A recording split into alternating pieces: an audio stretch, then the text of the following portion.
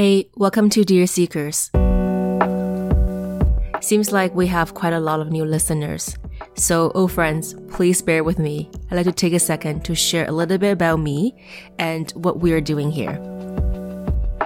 I'm your host, Sasha Shao, a social media and content strategist based in Toronto, Canada, who has experienced working as a TV reporter and a fashion editor.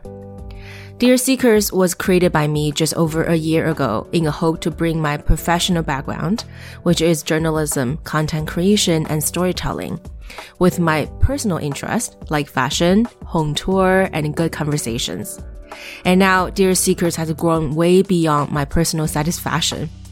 We have the honor of sitting down with over 27 intriguing, insightful, and inspiring women in the city. We've hit over 10,000 downloads and were featured on Apple Podcast front page on International Women's Day this year.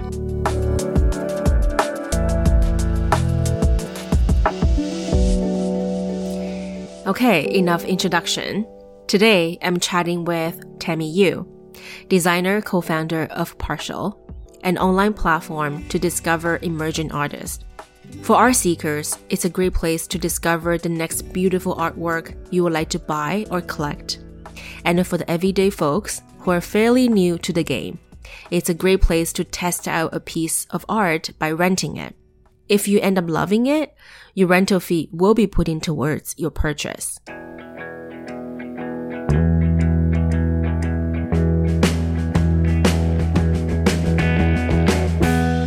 Tammy's mission is very simple but clear, making great art discoverable and accessible. After you finish our conversation, you will most likely fall in love with her, just as I did. She is smart, funny, humble, and has a very optimistic spirit. We chat about her experience going to an all-girl private school in Oakville, the things she learned to do and not to do from her successful entrepreneurial father, and what does the scrolling culture we're in mean for Partial, and how she's working both with and against it. This conversation is on the longer side, so if you can't finish in one go, I totally get it, but I highly recommend you come back. And before we get into it, if you like us, please hit the subscribe button on Apple Podcast and leave us a review. And it would mean a lot to us if you could share with your friends who you think might be interested in it. Since we won't be back for another month, you can also join the Seeker Supply on our website at dearseekers.com. My rapid fire chat with Tammy and some amazing local jams recommended by her will be in your inbox 2 weeks from now. Okay, so let's get into it. Okay, are you ready? I think so. Yeah. Well, I think we have to mention how we met. I think that's a very interesting story to start, is that your husband, Karen, actually reached out, which I'm really, really glad he did, because otherwise it might take me longer to find you from the universe. And I think it's amazing that what you're doing. And I can't wait to ask a lot of questions I have here. Well, thanks, Sasha. Yeah. So I think I wanted to start all the way from the beginning. I'm a firm believer that our upbringing and childhood can do a lot to either damage or definitely damage. But yeah, no. And have a shadow with us. Mm-hmm. Of course, the good things that kind of like enlightened us in a way when we became an adult. Mm-hmm. So if we could just go back to think about the 3 memories that really stood out for you when you were little, some really significant either events or occasions or could be a long period of time or short. Okay, interesting. One thing that stood out for me was, as a kid, always an overachiever. And definitely my parents helped instill that in me, for better or for worse. And so one memory, it's funny that you brought this up because I obviously wasn't prepared, but one memory that I have is like for I think it was like my grade 7 project. We had to create like a structure, like an architectural structure. And so crazy. I remember that night, the night before it was due, my parents and I were sitting in the living room floor, but I was like, I'm going to build a huge structure So at the time, Sim City or Sim Tower was a popular computer game where it's basically this computer game. Oh, yes, I remember that. Where you develop, in this case, a skyscraper and you populate it. And I was like, I'm going to make the real life version of that. So for weeks leading up to it, I was dragging my parents around to like Home Depot and Rona. We were getting steel things cut, and I built actually like a mini tower. Wow. And with Fimo, which was like a ready-made like clay medium, making little people and putting them all in there, creating storefronts and everything. But this was just like one example of how I just went way too hardcore for everything. Like next day, everyone's got what would be a reasonable project for, 13 or 14-year-old. And I'm there like bringing in this huge sculpture with a giant tower. And for me, that was like, why wouldn't I do that? Because that is the best I could do. So why wouldn't I just do the best that I could do? That memory and how I worked really late on it too. It's like, I just applied that to everything. I always went over the top. Whether it was because I wanted to challenge myself, it's sort of one of those things where like, once you do really great once, you know that you're capable of it. Right. So if you do a bit less, almost kind of like a curse and a blessing at the same time. Yeah. So is that a mindset has been always with you? Is that if you decide to go for it and then you're going to put 200% into it? Yeah, for sure. And I mean, personally, I think it's a good thing because something that I've learned in my adult life is also to not hang on to things so much, but put in your 200%. And then when it's ready to die, it's all good. Just leave it. When did you learn that? Because I feel like these two sometimes don't really go well together because you put so much soul and heart into and time and effort. Yeah. And then you wanted to see it to nurture or grow or to a next level. And in that process, it's hard to kind of detach from it. So how did you kind of still do what you do? And then at the same time, when it's about time, you're ready to let go? Like, definitely took me a while to learn it. And I think this is where kind of like business and personal crossover, but I have gotten better at applying that to relationships as well. So basically what makes it easy for me to leave things is once I know that I've given it 200%, then when I leave it, it's no regrets. Yeah. So that's the thing that makes it harder for me to let things go is when I feel like, okay, do you know what? This thing didn't work out, but I'm not ready to let it go yet because I think there's still potential. So I'm going to hang in there until that day when I'm like, do you know what? I know I can leave this and not still be thinking about it a week from now, 3 years from now, being like, oh, but, cause then that what tells if I have done something more? Yeah. And if you want to tie that back to like work or projects, same thing. Like I will like hang on until I really feel like almost like a towel. Like I've really drained it all out. And then that way when I step away from it. Oh, that's a good metaphor. Then I'm like, do you know what? I gave it everything and I did everything that I could possibly do. What about other memories, like a little bit earlier memories than 13, building this fantastic towel? It's weird. I guess like with childhood, it's strange to think back to it because I don't, spend a lot of time thinking about my childhood. Why not? I think it's because in my adult life, my family kind of broke apart. So to think back to when it wasn't like that is like a bit hard to do. Right. Yeah, Oh, Tammy. I know. But no, but it's good. It's good to like think back on like good memories. So we went to Disneyland like way too much. When you were younger? Yeah. Like I was lucky enough as a kid to get to go to Disneyland, but I didn't think of it that way. Like I didn't appreciate it. Now I'm like, wait, how much is it to get into Disneyland? Are you crazy? Yeah. But, so I think we went to Disneyland quite a few times and that was good.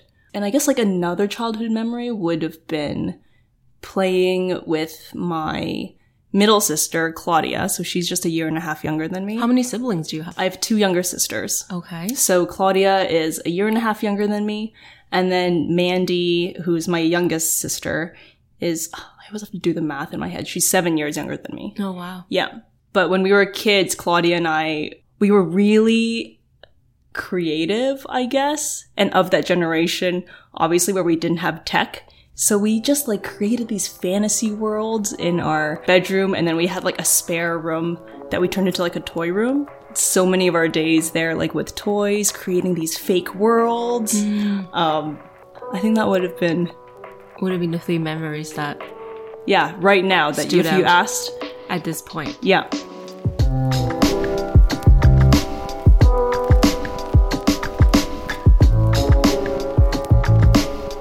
I know you mentioned maybe we don't have time to talk about it, but I do want to get into it about your parents and then how they, because even on your personal account, it's interesting. Your caption, one of your captions is the second generation CBC. For people who don't know what CBC is, Canadian, Chinese, Canadian born Chinese. Yeah. No, me too. I'm like CBC. I'm always like Canadian Chinese CBC. Yeah, Canadian born Chinese who trying to stay weird or something. I do have the okay, this is an Instagram caption, by the way. Honestly, these bios, I'm like what is this? I don't know. So tell me about how did your parents come over here and then that story. Right, so my father was one of the first of his family to come here. So he and one of his sisters came here way back to study at Concordia University in Montreal. This is so classic, but you could picture the scene like he didn't know English and he worked as a dishwasher and he was learning English / getting into business school at the same time. And they didn't believe that he could do it. And then by the end, he graduated at the top of his class and he showed them because he's Chinese and, you know. You know what? You have the perfect voice for a trailer. The year was 1981, maybe? I don't know. So that's when he came over, and my mother at the time was still in Hong Kong.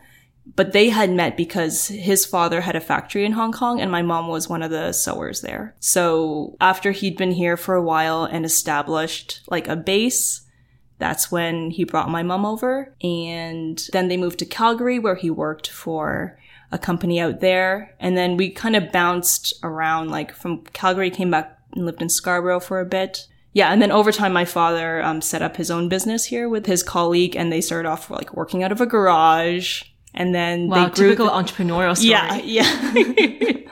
And your father's story fits a perfect sample of an entrepreneur magazine or something. Yeah, for sure. Working out of a garage. And okay, this is another thing. And he's still very close to this person. Is he always tells the story I always appreciate insert the name here. Because at the time, he'd take a chance. He'd take a chance on 2 Chinese guys running a sewing machine in the garage, and he took a chance on us. And it's true. It was this brand was looking for, so my father is in the manufacturing business. And so, they have factories in Scarborough for making clothing. Yeah, this brand at the time was looking for manufacturers and took a chance on these 2 guys who no one had heard of, were working out of a garage, and said, do you know what? I'm going to give you this business that's worth X amount of dollars. Show me what you can do, right? What do you think they saw in your father? I think at the time there's that kind of blatant determination says a lot, and the same probably applies today is look at people that I have a chance to work with or collaborate with. A lot of it is about personality. I mean, skill sets, anyone can do it. Anyone can go and buy a sewing machine in my father's case. But to be reliable and fulfill a project from start to finish, there has to be some sort of trust, I guess, or faith in the other person. I'm going to guess that's what it was. And maybe because he was charging way less than everybody else because he was desperate. Who knows? Or it could be the combination of 2. Yeah, combination of the 2. I'm going to give this to you because, I really believe in you, man. Plus, you're 30% cheaper than everybody else. Let's go with this. Yeah.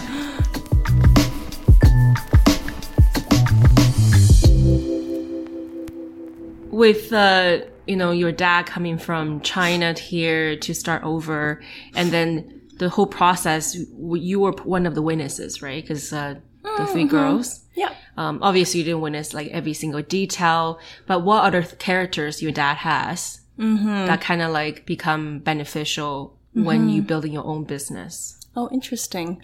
I mean, I guess I take things from my father and my mother, perhaps. Because how so? Primarily, my mom did most of the raising for us because my dad was so focused on his business. So, I mean, in terms of business stuff, doesn't even have big business, but just characteristics. Exactly. Okay, my dad is a natural leader, and I think I get that from him. More so... What about the time we were looking at Karen giving you hand cream, massage on set, getting all this like pastry ready, coffee? No. I can totally see where that leadership coming from. Do you know, okay, honestly, that as a side note, it's usually not like that. We're very like balanced. This was him just being like, I think he recognizes, and this is like a partnership thing too. You recognize when it's someone else's time, and so you step in to be the supporting role. That's amazing. And then, without even asking, like he didn't, and that's why Kieran is great. And, you know, I hope he feels like it's the same thing for him. Like sometimes it's like two people 50-50 presented. Other times it should be like one person, it's their moment, and someone else supporting. I think good partnership or relationship, even friendship, is if one person is shining at that moment, and then the other person should even put a spotlight or something on that person to make that person shine even better. Oh yeah. So I think that's how I felt when, you know, this whole morning the photo shoot was going on. Aww. I think that was really important. But thanks, that's nice. But let's go back to your dad's character. Right. My dad. We're kind of off track, but I feel like that was interesting to talk about. Well, actually, no, we can kind of segue into this, but like, so the strengths that my dad has as a business person, or perhaps even as a father, doesn't necessarily translate into like relationships. Like he's not great at, you know, and that's fine. Not everyone has to be good at everything, but he's not great at interpersonal relationships. It took him, I think, maybe too long to learn how to balance work and family life, you know, which played out in many different ways. So like their marriage fell apart. I mean, it's always one of these things where you look back and think like, oh, what could I have done differently? But a lot of that like determination and being focused on work, I think trickled into other things. So that's something that I am learning to balance, is I get that kind of like, oh, be so focused on like being the best person you can be work-wise or career-wise. But I think since then I've been able to see like, hey, do you know what, my dad did that and it cost him XYZ. So how do you balance that, I think? But my mom also, like, even though she was a quote-unquote housewife for most of her life, she is also like really creative and crafty. Mm-hmm. Definitely, yeah.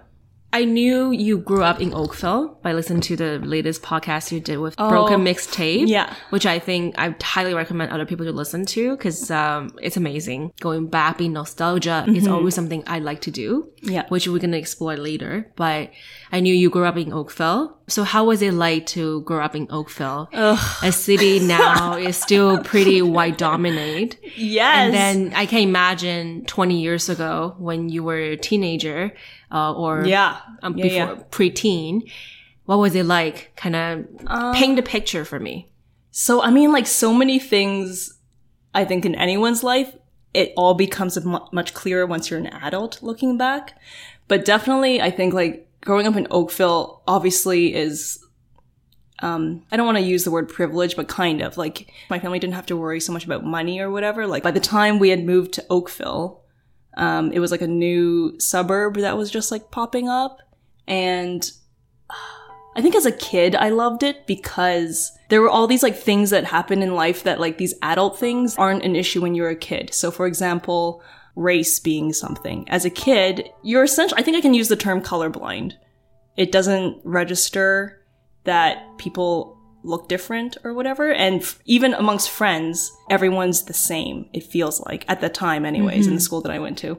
But yeah, it's weird, like once I entered like pre-teen shift, I also switched schools before I went to high school. So I went from the public school system to private school, which was like a small all-girls private school, which was a huge change for me. Didn't know anybody. And I think that's when I didn't like living in Oakville, or I didn't like my situation, because I suddenly was like, why do I feel different and why do I not fit in? And I think that's when it became more clear as to like why I was different. Mm-hmm.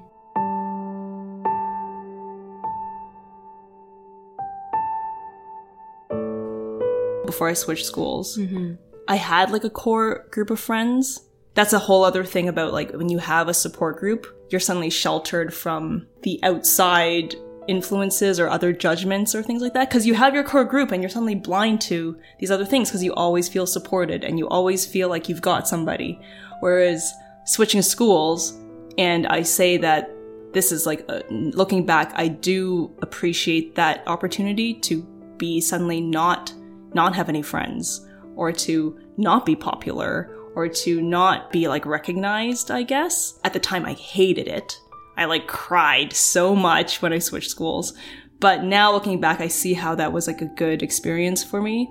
Why is that good experience? I think it gave me maybe humility that I would definitely be a different person now. I think like every decision or path that people take, whether it's a small decision or a big decision, it makes you who you are today.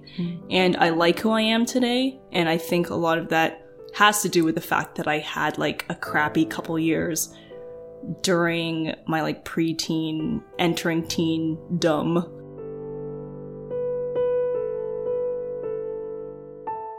Switching school, not fitting in, feeling alone, all these don't sound like a great experience for Tammy. In hindsight though, Tammy appreciates this couple of miserable years. It helped shaping who she is today. And most importantly, it gave her the opportunity to quote-unquote find her people.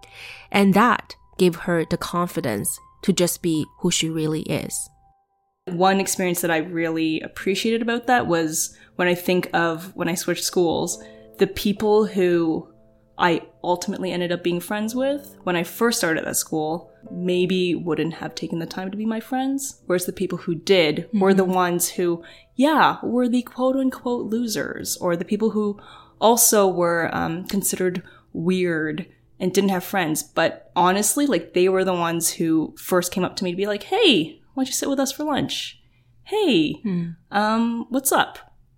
And I think, like, it kind of feels like a Mean Girls scenario, or your classic, like, teen movie from back in the day where people are, like, clambering up the social ladder. So, like, I started off being, like, no friends, definitely ate lunch in the bathroom more than once, to when I graduated being, like, student council.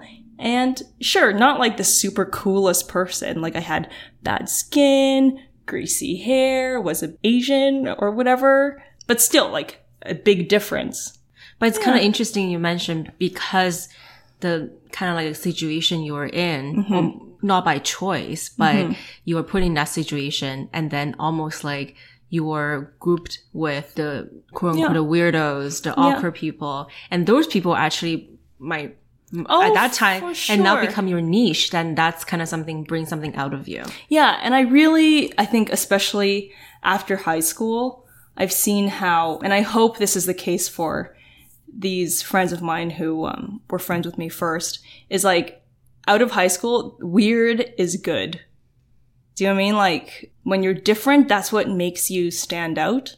Some people love their teenage years. I did not like mine. I appreciated it and I wouldn't change anything, but it didn't feel good at the time. I feel like if I didn't leave Oakville, and it's not just about Oakville, it's about that pocket of people where I always felt like, oh, this is weird, I don't fit in, it must be me. But it's because I didn't see that, hey, there's all these other groups of people, and I didn't realize that until I moved to Toronto. And it was like, oh my gosh, there are people who are like weird like me, who dress a bit weird and do weird things with their hair and stuff. Suddenly it gives you permission to be like, oh, I don't have to change who I am. And I feel as though, and this isn't a knock against Oakville, like, everyone's bubble is different. Given my situation, I could see how if I stayed in a certain circle and was always uncomfortable and trying to keep up with this group of people that I honestly maybe naturally wouldn't fit in with, I would be very different today. I would be not as confident, really insecure, and just like less happy with myself, I think.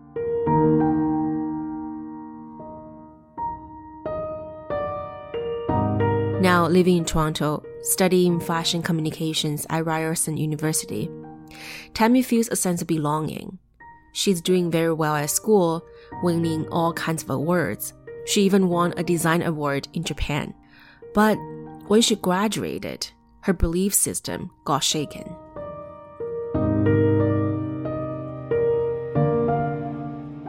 It was the same mentality as when I was like in middle school, or even, I don't want to say elementary school, but that same thing was like, you know, kill it in school, you're gonna kill it in life. That was so not the case. But anyway, so after that, I got an internship at an ad agency. Did that for a couple years and thought it was great. And then I got hired there, and then I got laid off. And I think same thing, the laying off was very healthy for me to experience in the early years, because I was like, how could you lay me off? I'm amazing. I'm awesome. And you know, like, one side of me can say things like, oh yeah, well, they lost this big client that I was working on. You should have gotten the hint, Tammy, when they laid off everyone else in your team. I was working on freelance graphic design stuff during the day, open concept office, because I had nothing to do. And when the vice president's like, Tammy, what are you working on? Oh, I'm just working on this project for my dad. Wow. You know, when they pull me into a room, Tammy, if you weren't working on this department, where else do you see yourself in the agency? Nothing really else interests me here. No. And then being shocked when I'm laid off. But yeah, just like all these naivete, I think is the word. So that was good for me to experience and also be like, do you know what? The marks and the awards in school don't really mean anything. So after that, I worked for a bakery actually at Wilson and whatever, like North Toronto, which is funny because I then moved downtown to work closer to the agency. Then I was laid off, and then I was now commuting an hour and a half the other way to work at this bakery as an in-house graphic designer, which was also a good experience. So I worked there for a couple years. And then during that time, I kind of saw that I was gradually getting like as busy with freelance graphic design work as I was. And I wasn't as enthusiastic about it as I once was. So passed that opportunity on to someone else and decided to just try working freelance for a few years. Yeah. I wonder, because you study fashion communications, why did you kind of move away from the fashion industry or the fashion field to graphic design? I can see there's some correlations, but still quite different industries. Yeah. Well, I ended up looping back to fashion afterwards. But I think when I left fashion school, it was like 4 years of fashion. And some people kind of joke like, oh my gosh, after 4 years of being around fashion people, you just don't want to be around fashion people anymore. Which is true for some groups. But I think like with any industry, there's going to be the people that are annoying and obnoxious. And then also like the groups of people who are doing fashion in an accessible, friendly, good way too. So I don't think that was necessarily the reason. But at the time, I didn't see where I could fit in the fashion industry myself. And over those 4 years, obviously when I started at Ryerson, I didn't think I was going to get into graphic design. But that's something about like starting school so young. It took 4 years to figure out like who I was, what I was interested in. And by the time I graduated, I was interested in graphic design. And if I knew that when I was 18 or 17, I would have applied to graphic design school, but I didn't. So there you have it.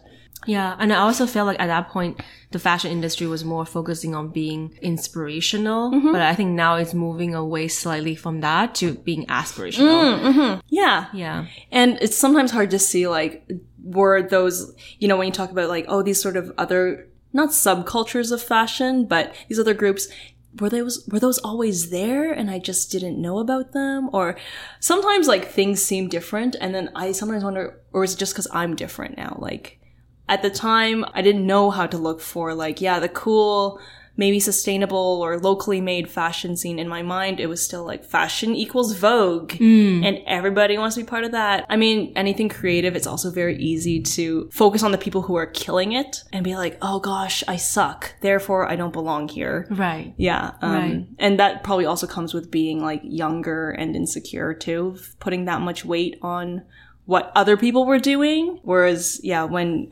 someone, whether they get older or just like have the wisdom to just be comfortable with themselves, that pressure gets taken away and then you can just do your own thing. But so that kind of tied back really nicely with what we're going to be talking about, do your own thing. I wonder how did partial all come together? Right.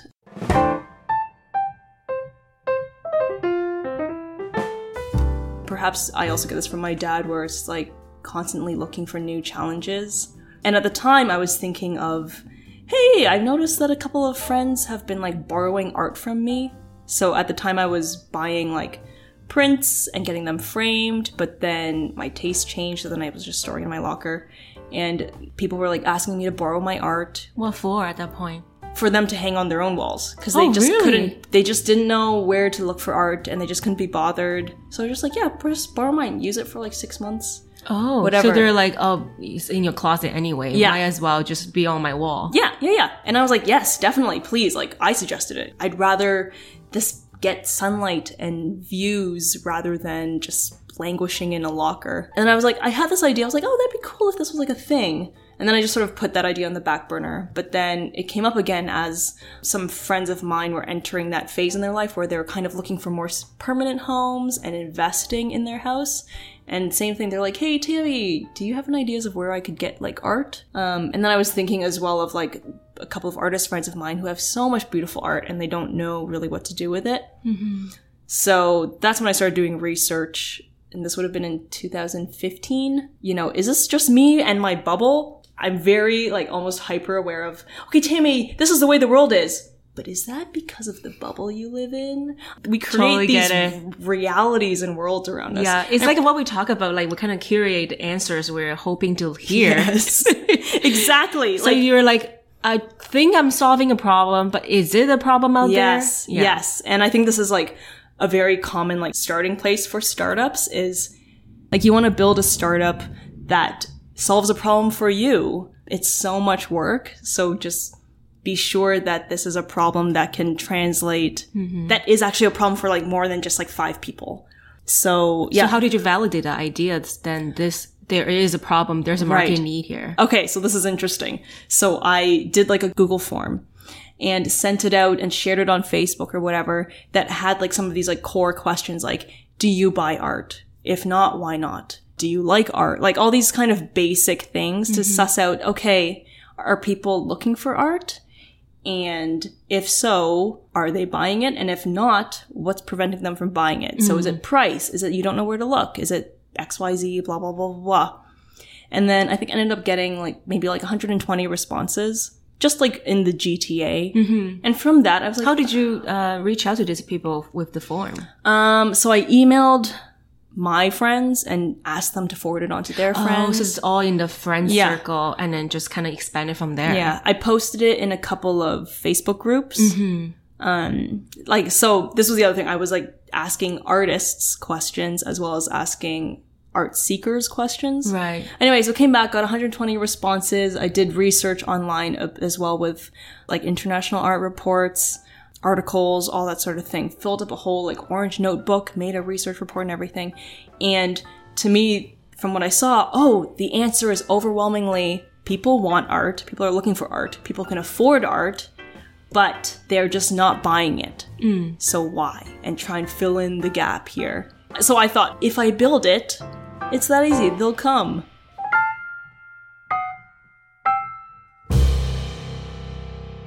The survey validated Tammy's assumption. So she's quite optimistic, thinking, there, we do have a problem and we can solve it. But there are a few hidden barriers that didn't get conveyed through the survey. People love art. People love supporting your art. But once that you ask them to pay for it, they'll, I'll think about it. And that was something that did not come through in the survey. Because I think a lot of people think, if art was affordable, I would buy it. So I was like, bam! I will create a rental program where it's $35 a month. $50 a month. Sure, it's not for everybody. It's not within everybody's budget. But that's definitely way more accessible. Yes. And when I did that and nothing really happened, I was like, And it took me a long time to realize it's actually the same challenge that a lot of artists have is people think like, I don't buy art because I can't afford it. It's like, no, a lot of people, perhaps whether it's a North American thing or a certain market thing, we haven't yet gotten to the point where it's money that we have set aside to spend on art. So something that we've really been working on or realized is it's not just about providing the product, but also like educating and inspiring people as to like, hey, you never spent money on art before. Now's the time to do it. Because that's something I learned is like, if you ask somebody to give you $10 that they wouldn't otherwise have spent. It doesn't matter that it's $10 or $5 or $50. They don't want to give it to you because why would they spend it on that? They're used to spending money on clothing and food and wine and a Netflix subscription. But now to say, like, spend it on something that you never really thought about before is hard.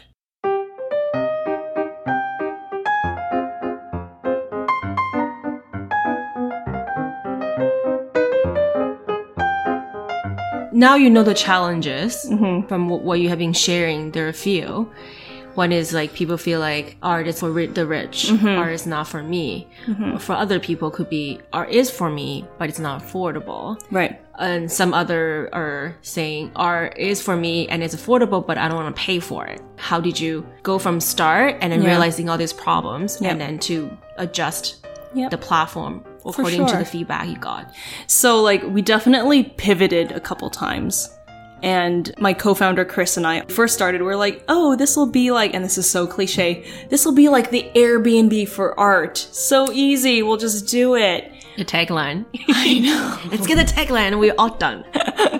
But it was so much more complicated because art, like as I was saying before, it's a personal thing. A lot of the traditional fine art industry is based on relationships. It's based on a certain type of person spending art. That's why, like, this is not a real statistic, but that's why it feels like 90% of the population is not buying fine art, because a certain group is. And it's hard to change that. So we were like, but this is good, because now this is even more of a motivation for us. It wasn't just about, oh, we'll make this thing, and then suddenly these people will have art in their house. It's become almost this, like, I don't want to say like a movement, but we're driven by this challenge. And, you know, I'm like always thirsty for challenges. It's like, I'm not just going to like make something that's like a commercial product. We want to help change people's minds about how they think about art. And it's not about getting art on partial now. It's about just people who have never thought about spending money on art. If we can encourage you to just pop into a gallery the next time you walk by instead of just walking by and like look at the art and think like, do I like this? Maybe go to an art fair or a craft fair even if you've never been before and spend $50 on a print and support a local artist. If we can like help change even a little bit of that, that's awesome. Yeah, when we started it, we're like, hey, let's help artists move the artwork that's in their studio into homes because it's beautiful stuff that's made for people to see, and people just are resorting to maybe mass market prints because A, they don't know what else to do, and B, they don't think they can afford it. But if we make people realize how amazing it is, get art that an artist has made with their hands, put their feelings and like years of skill and thought into that, and then now you get to share that with them. Like that's something that you cannot recreate in any other form. Like reading a book is its own like art form, that an experience that you can appreciate. Watching a movie is its own thing. Going out to an amazing meal in Toronto is its own thing. And I've learned as well, more so than I thought I was going to, is like interacting with original art and with the artist behind it is also, it's like a whole new other experience that I could easily have just gone my entire life without caring about.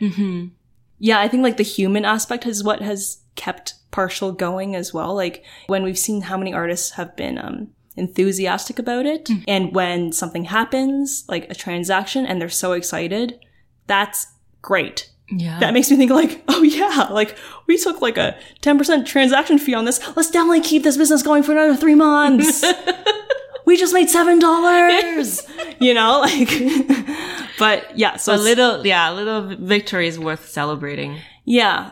And that's, you know, to go back to how our business has changed. That was another one of the pivots where initially we made this Partial for people looking for art. And it's now changed to, this is a platform for artists. We used to think of the art and the artist as, you know, if we were talking very plainly, the supply, the inventory. Who we're really talking to is the art seekers. Right. But as we've worked with the artists more and probably become more emotionally attached to them, we're like, no, like, you know what you're doing. Tell us what you need.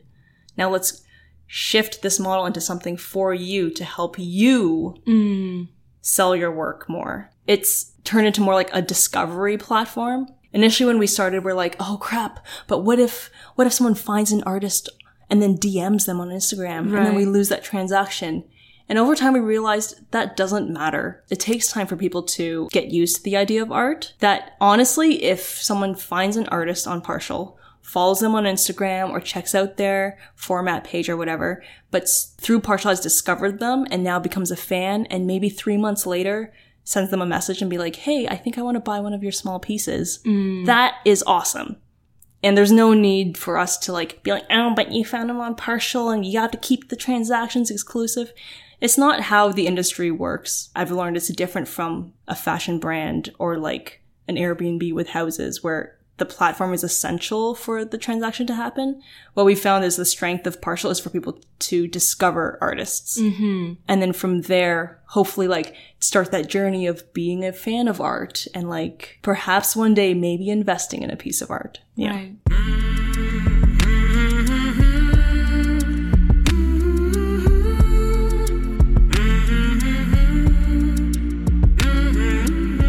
With any art gallery or art online platform, there comes with curation. So can you tell me a little bit about the whole process of curating? Because I think that's kind of like, for me at least, to see the challenge is that as a platform, you want to bring diversity to the art, but at the same time, you also want to have that partial artistic aesthetic to the brand. So when you curate, like what's the process now? Currently, the way it is we opened it up for any artist to join. It started off being highly curated by me, but then we realized like we didn't start Partial so Tammy could be an art broker. That's not the goal. Right. It's the goal to offer a tool to good artists to use. So we then opened it to everybody, and we're now dialing it back again. So we like started off at like super curated to not curated at all, and now we're going to land somewhere in the middle where it's going to be like invite only for Partial, right? And we curate it a bit more again. What was the lesson you've learned along the way that from the first phase to the second and now to the third? Yep. So, I mean, I champion any artist who's trying to be an artist, whether I like your art or not. I think as a person, it's amazing to be a practicing artist. It's very hard to do. You're constantly like under the judgment of other people. And honestly, things that I like, other people might not like. And things that I don't like, other people have seen love. So that's great. But for the purposes of Partial, what we realize in terms of helping the art seeker find art is that same thing. We have like 1,300 available art pieces on Partial right now. And in the scrolling culture that we're in, people scroll and scroll and scroll and scroll and scroll. And it doesn't feel like you see anything that you like or need. And there's no one like giving you guidance. And I think especially for something new for a lot of people, like if you're trying to look at art for the first time, or you're like a newbie, or you've never bought art before, it can be very intimidating and just like, I don't even know. I'm just gonna like leave this site. And that's something that we realize is like, oh, people like having someone help them curate and like whittle down this huge variety of artwork into like, okay, here's all this artwork you can browse, but here's also like 75 pieces that you might like in this style, or here's also this. That's what we have realized is of value. And same thing, everything's been an experiment, especially in this kind of Wild West territory of fine art online. There's no real like other example to compare it to. There are lots of great examples of art websites out there and marketplaces, but none that have really reflected what we're trying to do. And the good thing, which isn't necessarily advice I would give other startups, but because Chris and I have just been able to bootstrap the whole thing ourselves, I do the design and the marketing, and we both come up with the ideas. He's a whiz developer. It's not been hard for us to roll out all these different iterations of, hey, this is almost what was working, but now that it's out there, the reaction isn't what we thought. So let's try this. Like, even though it's been the same beast, but shifting. Yeah. Talking about shifting, we are now getting into a territory that might be a little bit too business driven to some of you who are listening. But I do believe whether you are an entrepreneur, a creator, or even a practicing artist, as long as you are connected to the market, some of the principles of testing, pivoting, and making adjustments can apply to whatever you are doing one way or another. How are you feeling about this whole idea of pivoting, changing things up, and then maybe this will work, maybe it doesn't? Let's see. That's actually a really good question, because I think coming from me being under this illusion that everything I did was always awesome and correct, to then, especially as I get older, being like, oh yeah, this isn't like a slam dunk hit off from the beginning. Why is that? And I think at the beginning with Partial, I was like, oh, this is so hard.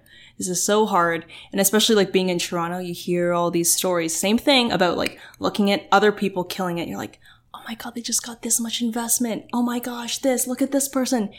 And I had to learn a lot about not caring as much, and also about understanding what it means when someone invests money into your business. You have to be very sure it's the step that you want to take, because it could kill your business too. And also with pivoting, it's okay to be flexible and figure it out, because it's not about how right your original idea was. It's about, like, for me, it's about what can I do to ensure that Partial can be a long-term sustainable business? And if that means like changing certain things without compromising your original value as to what this is about, and it's about connecting artists with art seekers or people who just are interested in art, showing people what a life with art could be like. As long as that is still fundamentally what it's about, then it's okay to wiggle. And same things, like even over the last couple of years, my experience as a person or someone who's like in the art world has changed drastically as well. Like, I've also learned a lot. When I started Partial, I didn't know anything about fine art. I was just someone who liked art. I went to galleries.